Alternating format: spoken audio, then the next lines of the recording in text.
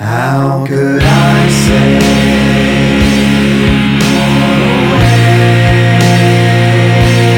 what's on your mind if I'm not there to be? Tell me, would you please?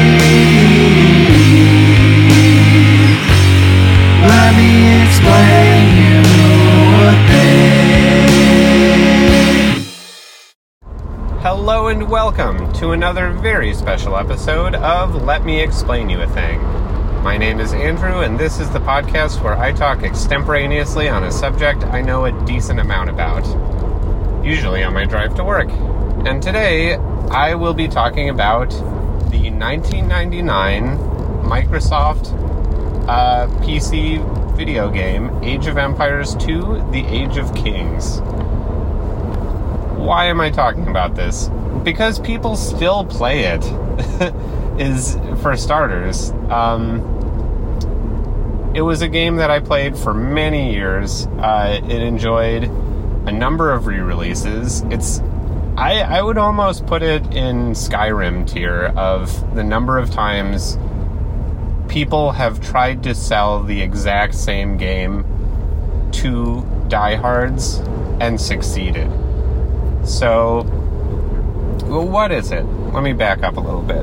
I've established its bona fides. Age of Empires 2, The Age of Kings. It is the follow-up, the sequel to Age of Empires, which is a real-time strategy game.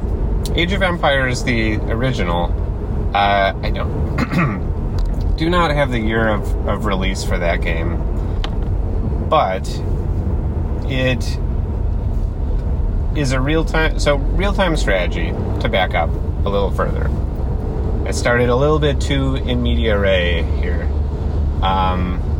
so backing up. Real-time strategy, it's a genre of video game, if you're unfamiliar, that deals with civilization management, but unlike games that you might consider to be in that category, like Sid Meier's Civilization, everything is happening in real time, so when you play competitively, your actions per minute matter. You know, the speed at which you are able to queue actions such as creating military units, researching new technologies, placing new buildings, assigning villagers to gather resources. All of that matters, and that's not the only thing in these games.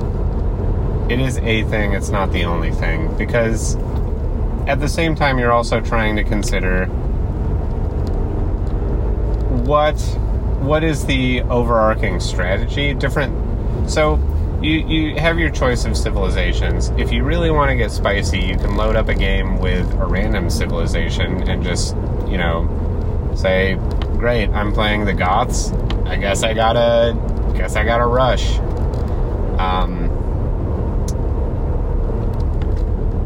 So I'm playing the Byzantines. Maybe, we're just gonna turtle up and, develop our resources and technologies, and play like kind of a slow, grindy, controlling game. So, in the beginning, for any game of Age of Empires 2, any random map game that you might play against computer players or other humans,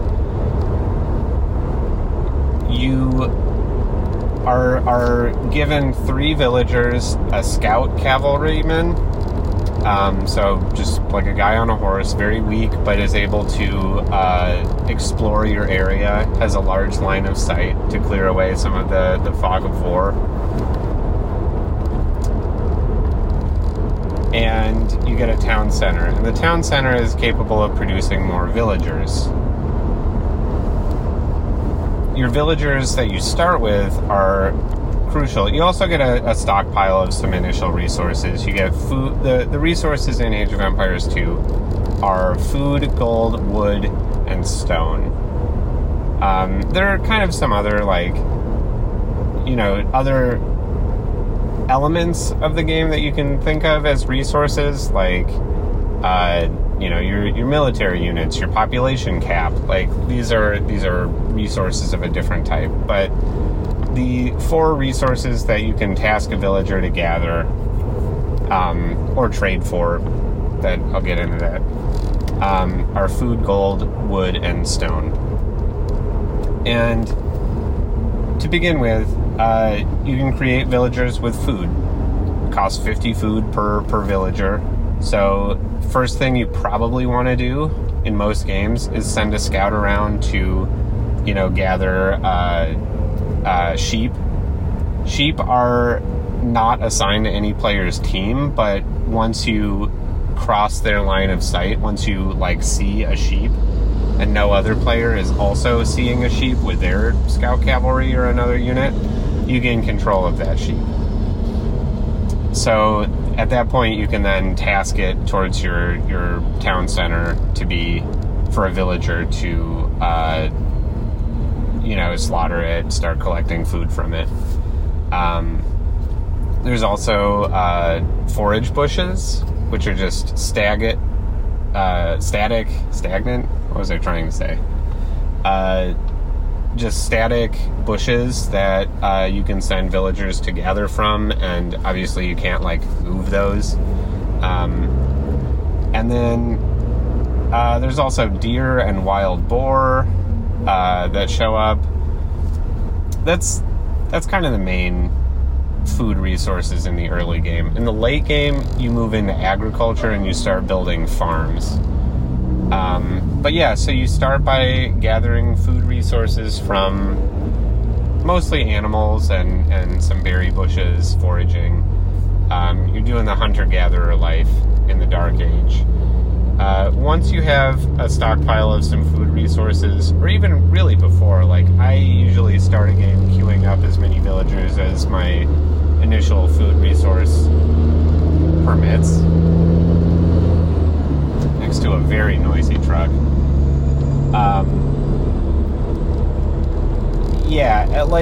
So basically, one way to think about Age of Empires is, in most real-time strategy games, is you're trying to do things, you're trying to keep things moving, you're trying to build an engine. The more villagers you have, the faster you can gather resources. And the villagers, you don't need to pay any upkeep on them. They don't cost food to maintain over the course of the game, which is different from other games. For example, Civ, most units and buildings have some kind of upkeep cost, usually in gold.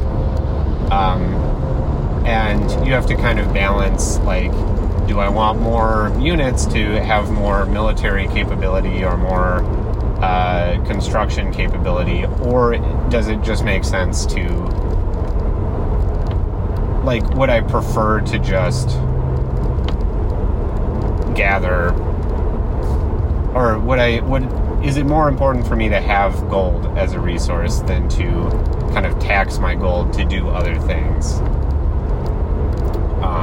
Draw on my gold stockpile to do other things. But in Age of Empires, you don't have that consideration. It's just a one-time purchase price for each unit.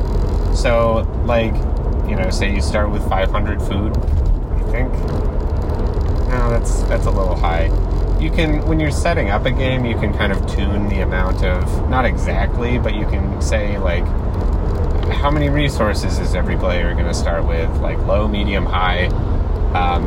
So it'll depend on what you're able to do right off the bat, or it'll impact what you're able to do once you load into the game. But for the most part, yeah, say you start with a few hundred food. I'm just going to queue up as many villagers as you can. Thing is, really quick, you're going to hit a population cap. To increase your population cap, which is the limit of units of any type, military, villagers, whatever, to increase the number of units you can have of any type, you have to build houses, principally. There are other buildings that increase your population as well. Town centers increase it by, I want to say, 15, and castles by 20. So those have a fairly large impact on your population, but you can't build those yet. And they are more resource intensive to build. Like, when you have the ability to, it's great, but starting out, that's not happening. So you queue up some villagers, you start building some houses. Houses draw on your wood stockpile, which you have some to start with, but if you're going to keep making villagers and keep, building houses to support them. And I should mention, I think I said town centers increase your population by 15, castles by 20. Houses only do 5 each, but they are very cheap and easy to build. Quick to build by a villager. So what I usually start doing is I have some villagers go find some berry bushes, or my scout bring in some sheep, or I find some deer or a wild boar. Wild boar are kind of tricky because they attack you.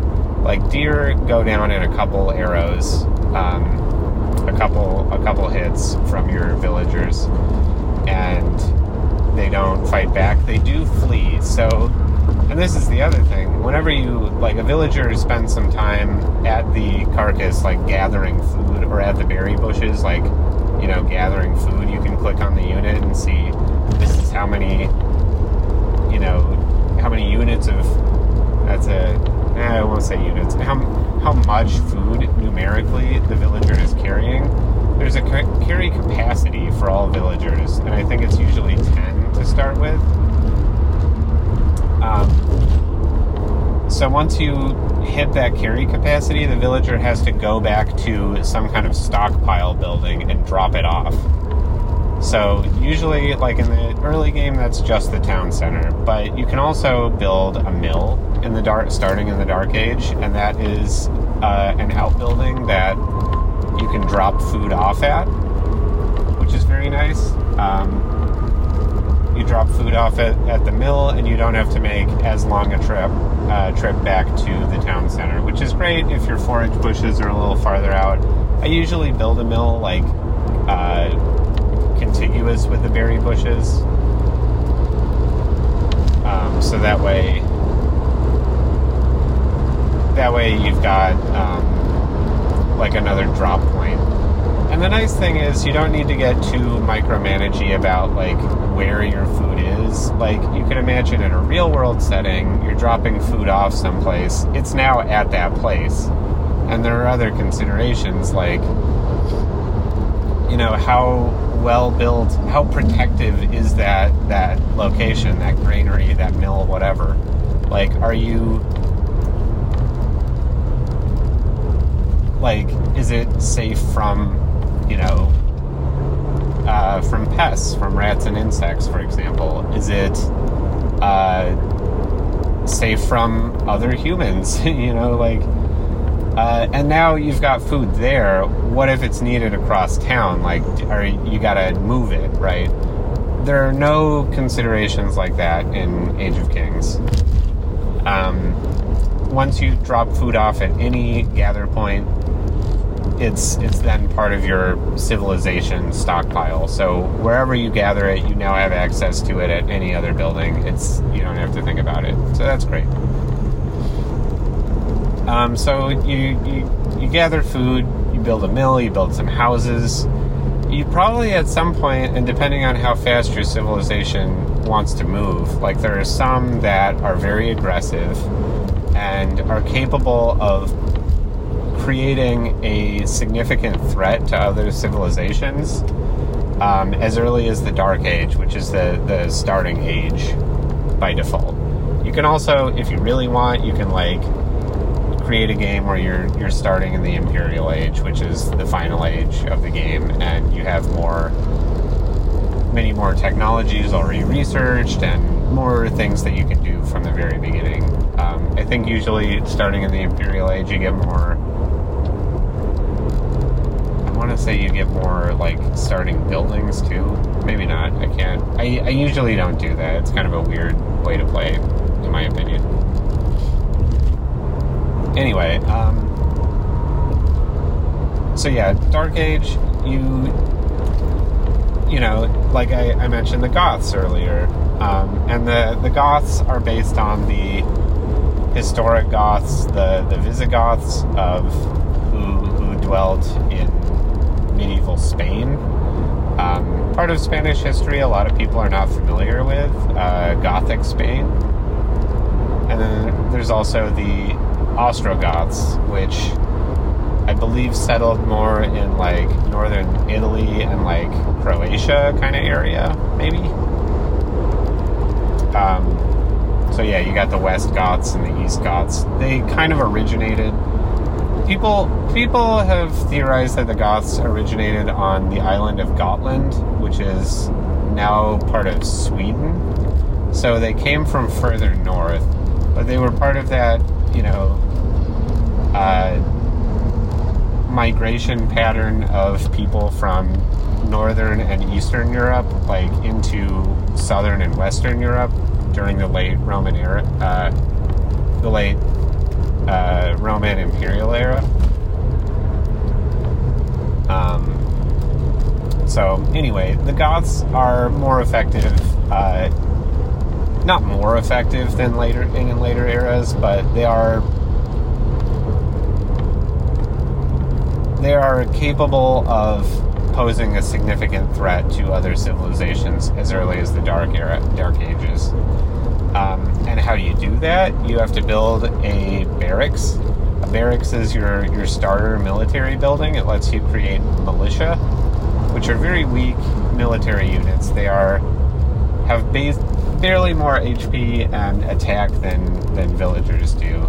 But they can be upgraded. Each era successively lets you upgrade to a different, you know, tier, a different level of unit. So you've got the militia, and then the man-at-arms, and then the longswordsmen, and then and that's from Dark Age to Feudal Age to Castle Age. And then Imperial Age, there's 2 upgrades. You go to two-handed swordsmen, and if your civilization is capable, I think every civilization can go up to two-handed swordsmen.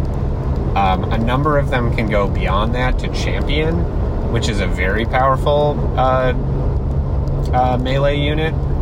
So, like, to kind of, like, move into, you know, the military sort of scene in the game, you got... And I guess I mentioned the ages, the 4 ages: Dark Age, Feudal Age, Castle Age, and Imperial Age. Dark Age, you're just getting started. You're mostly building villagers. There are civilizations capable of rushing, but that's a little weird. And how do you do that? You basically create a bunch of militia. You go swarm. You put all of your resources into creating militia, which is risky, because if you lose that, that's a huge investment of food and some gold. And the fact that you have to be mining gold when a lot of people don't really care about gold, and are more concentrated on food and lumber, is, like, can put you at a disadvantage.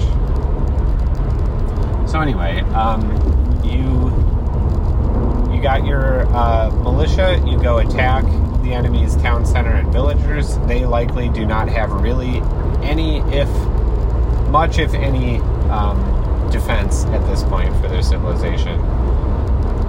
You can kill some villagers, which really hampers their economy.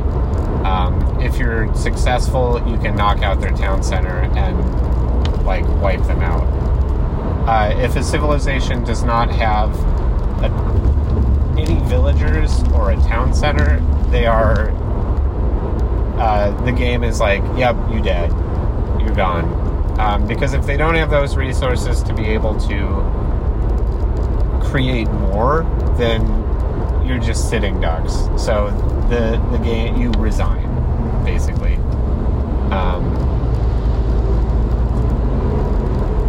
So that's one way of generating an early lead. And it's risky, again, because you're putting a lot of resources into attacking one player. You can heal your units, doing so means like garrisoning them in your town center, and it takes some time for them their HP to increase back up. So time is of the essence in this game. Some people really race towards... So another thing is, I mentioned the ages. So Dark Age, mostly about like gathering resources, building a starter economy. Feudal Age, you unlock farms, which is, after you've exhausted some of the like sheep and deer and boar and forage bushes in your area, you can start building farms, which are a renewable source of food. You can keep replanting them. It takes wood to do that. So at some point, you've got to start gathering a lot more wood so you can turn wood into food. Wood plus time plus villagers equals food. And then, of course, you need more wood to make more houses, to make more villagers. In the feudal era, you can start... I mentioned I would get into military buildings. You can start building the stable and the archery range. So the barracks produces melee units, part of that, militia to champion line that I mentioned. You can also, starting in the feudal age, produce spearmen, which are melee units that are generally kind of weak. People refer to them as trash units because they basically are just there to, like, interfere. Excuse me. They're basically just there to interfere. But spearmen have an advantage against cavalry, so there is a tactical use for them. The militia, men-at-arms, long swordsmen, two-handed swordsmen, champion line, they're just, like, good. They're solid. They don't have any particular, like, anti-unit capabilities. They're just good against buildings, knocking down buildings, and they're good against other units decently well. They're kind of the baseline. And then the spearmen are, like, kind of bad, but they're really strong against cavalry. They can, like, it depends on how upgraded the units in question are, but if you have a handful of spearmen, they're going to take down a handful of cavalry, few cavalry pretty easily. So you can do spearmen. By Castle Age, you can upgrade those to pikemen, which are stronger, have more HP, higher attack, better armor. And some civilizations in the Imperial Age can upgrade their pikemen to halberdiers, which are very powerful against cavalry. They can mow cavalry down like nothing. And the other thing about melee units is they are, guys that are walking. Like and you can arrange your units once you have enough into formations, but they are slower, right? The other main military building for the feudal age is... that was the barracks. So the other military building, one of the two that you unlock in the feudal age, is the archery range. Starting in the feudal age, you can just make archers. And they're just like ranged units, basic ranged units. And I want to say you can also do skirmishers, which are anti-archer ranged units.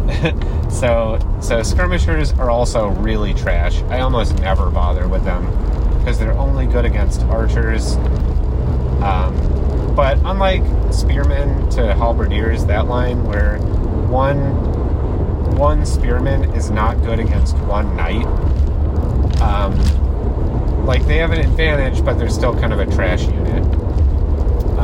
One spearman is not good against one knight, but one skirmisher versus one archer, the skirmisher is going to win. Of equivalent level of upgrade, the skirmisher will win that fight. The other thing about so archers, I think, cost food and wood. Skirmishers cost... No, though skirmishers are food and wood. Archers are wood and gold. So you start getting into units that cost different. Militia, I should mention. I don't think they're just food. I want to say they're gold, too. But like the trash units I mentioned, the skirmishers and the pikemen or spearmen at their base level, those are, they're trash units because, I mean, for one, they're not good against many units. For another, they don't require a lot of resources, so they're very cheap to produce. You can just kind of spam them, and they'll cause problems for an invading army. Let's see. So, also, when you advance ages, you do not automatically unlock, like, you go to Castle Age, your spearmen don't automatically become pikemen. You've got to then research pikemen. But going to the next stage enables you to research that, if you so choose. So, researching a new age. This is another thing. Like, when you go from Dark Age to Feudal Age, you want to make sure that you have a good number of villagers to be getting on with, because when you research ages at the town center, and while you're researching things, you can't be producing other units. And the research takes like a few minutes. So that's a few minutes that your engine, getting back to that idea, your engine is not producing more, is not accelerating, right? Like it's stuck at that one gear, basically. Which is still good. Like, you're still producing stuff, you're still growing, but you're not accelerating your growth, right? That's kind of a key concept. Like, when you're talking about, like, at a barracks and you want to upgrade, you're in the Castle Age, you want to upgrade your men-at-arms to longswordsmen. Yeah, you're not producing more, melee units. You're not producing more melee units, but that's not impacting your economy, right? You're not accelerating your growth of military, but, and this is why, like, you eventually want to start building more than one, like, barracks and stuff like that, because you can do research at one, upgrade your units, and the upgrades are not just turning them into a different class of unit with better HP, armor, attack, or whatever. There are other things, like there's a powerful technology at the archery range called Thumb Ring, which makes it so that your ranged units do not miss. So that's pretty good, because there is, like with any ballistic attack, there is some possibility, if the enemy unit is in movement, that your unit will miss its attack. And you make a regular, like, number of attacks. You can't accelerate that. It's just like arrow, arrow, arrow from your archers. But with Thumb Ring, you're going to make sure that that all of them find their mark, which is great. So powerful upgrades like that. Some are a little bit not as powerful, but are also cheap or faster to research. So, different benefits like that. So there's also the stable, which in the feudal age, when you're first able to build it, only can make scout cavalry, which is good to, like, explore the map, figure out where your enemies are. That's fine. That has its purpose. But scout cavalry are, like, pretty shitty. They do not attack well.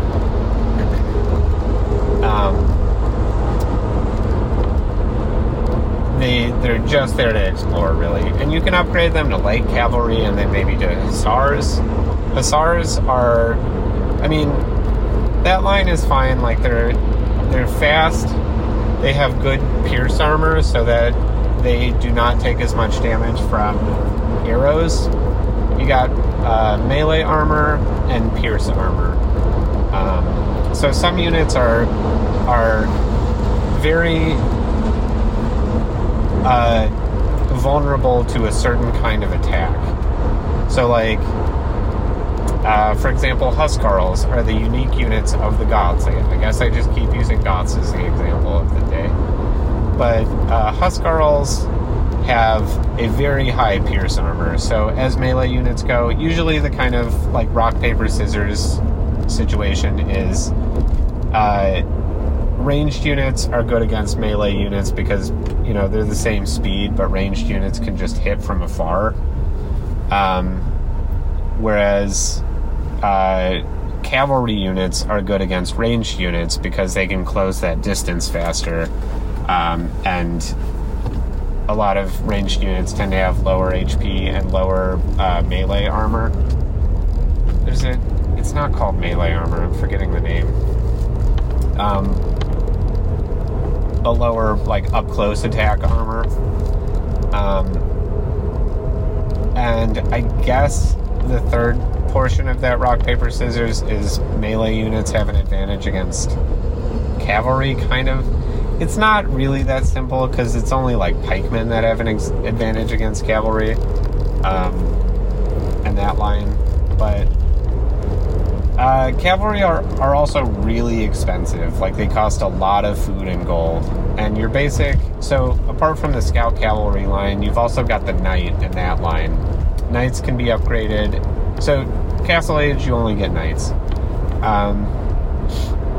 By the Imperial Age, you can upgrade to Cavalier, which are stronger, have higher armor, you know, higher HP, all that, all the good stuff.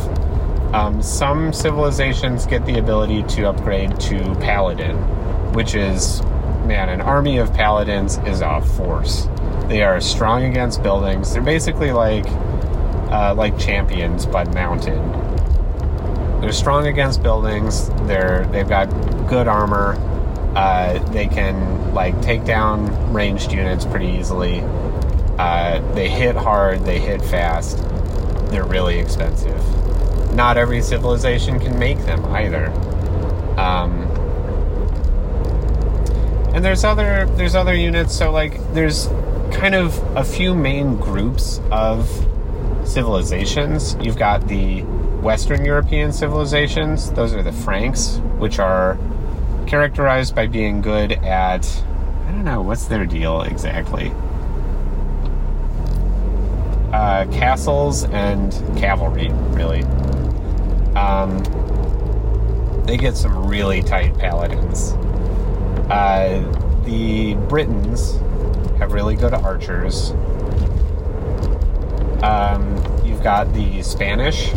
So, Age of Empires 2 came out in 99. The following year, in 2000, they released Age of Empires 2, Age of Kings, the Conquerors expansion.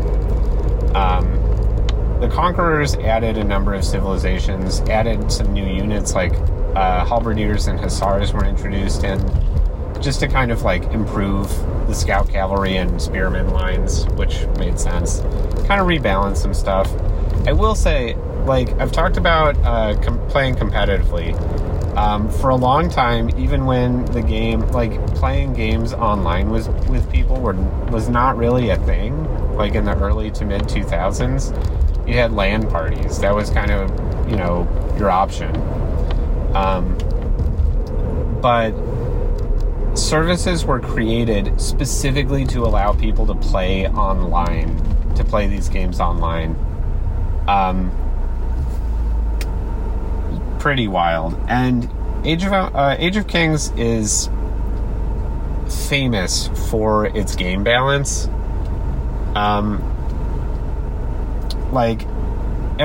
There's no civilization that's, like, you can't really, like, rank them into tiers. There are a lot of high tier civilizations, if you did. It just, like, there's a lot of viable strategies. There's a lot of, like, diversity of gameplay and game experiences you can have. So I mentioned some re-releases. The Conquerors was the only version you had until, like, 2012, and then they released Age of Empires 2 HD Edition on Steam. That had a better, like, a built-in matchmaking client. And there were, I think, some graphical updates, some kind of small stuff. And then we had, oh God, I can't remember the official name of it, but sometime later, like 2015 or 16, they came out with another re-release that fixed a lot of stuff again, and they started adding new civilizations. So, you know, there was, for example, an expansion that was part of that game that added back, like, the Romans and stuff like that, and one for African kingdoms. So you had African civilizations that kind of weren't really part of the base game. So yeah, Western Europe, you got Franks, Britons, Celts, which have great infantry, fast infantry, and the Spanish, which were added in the Conquerors. Spanish have great gunpowder units and monks. I didn't mention monks, so you can create monks at the monastery starting in the Castle Age. They're able to convert units, so you can bring units over to your side, which is great if you include some monks in an army. You can, like, start converting units, and, like, that flips the balance of things by taking away a unit. Like, it's basically like killing a unit and simultaneously creating a unit on your side. It's very good. Gunpowder units for civilizations that get access to them can start in as early as Castle Age. Spanish, the Turks get great gunpowder units. The Koreans. So, yeah, that's Western European civilizations. The Eastern and Northern European civilizations are the Goths, great infantry, fast, do not get walls. The only walls they get are palisade walls, which are wooden and kind of more of a hindrance than a real wall. There's also the Vikings, great infantry, and it's a great naval civilization. You can, I believe as early as the Dark Age, build a dock, although the only thing you can create that early is a fishing boat. As time goes on with a dock, with any civilization, you can build transport ships. There's like fire ships, which are basically melee ships. There's demolition ships, which like pilot themselves into enemies. You can pilot them into enemy ships and explode, which is great against transport ships. You know, so like with everything that they have, there's also like kind of counter units, which is really neat. And then of course there's a variety of like ships that have ranged attacks, either by like bombard ships use cannonballs, or there's other kind of stuff. Galleons can shoot like scorpion bolts. And then you've got siege workshops, which you can build starting in the Castle Age. And siege units are great at tight formations of units, and also at attacking walls and fortifications like castles and buildings. Siege units are really, really neat. Yeah, so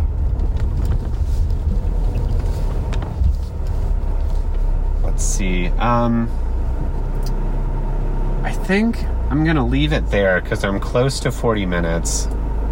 I think I'm going to continue this later. So I got as far as, I'll just round out the Eastern and Northern European civs and then call it. But so other civs in that grouping, we've got the Goths, the Vikings, the Huns, which were added in the Conquerors. They are brutal. The Huns don't need houses. Their population cap is maxed out from the beginning of the game, which is really neat. They have a really brutal, unique unit called the Tarkin. Tarkins are strong against buildings, specifically. They tear down buildings. So the Huns, a great cavalry civilization, very aggressive, good early game. What else in the Eastern? Teutons. The Teutons are very defensive. They get good castles, good walls, powerful monks, and a unique unit that is really slow, but has really high armor for infantry. The Teutonic Knight. Those things are also kind of a menace, but they're slow. So they take time to do their thing. Anyway, so that rounds out the Eastern and Northern European civs. I'm going to pause this, come back another time, because clearly I have a lot more to say. Have a great day. Glad you found this spot. Until next time, friends, take care.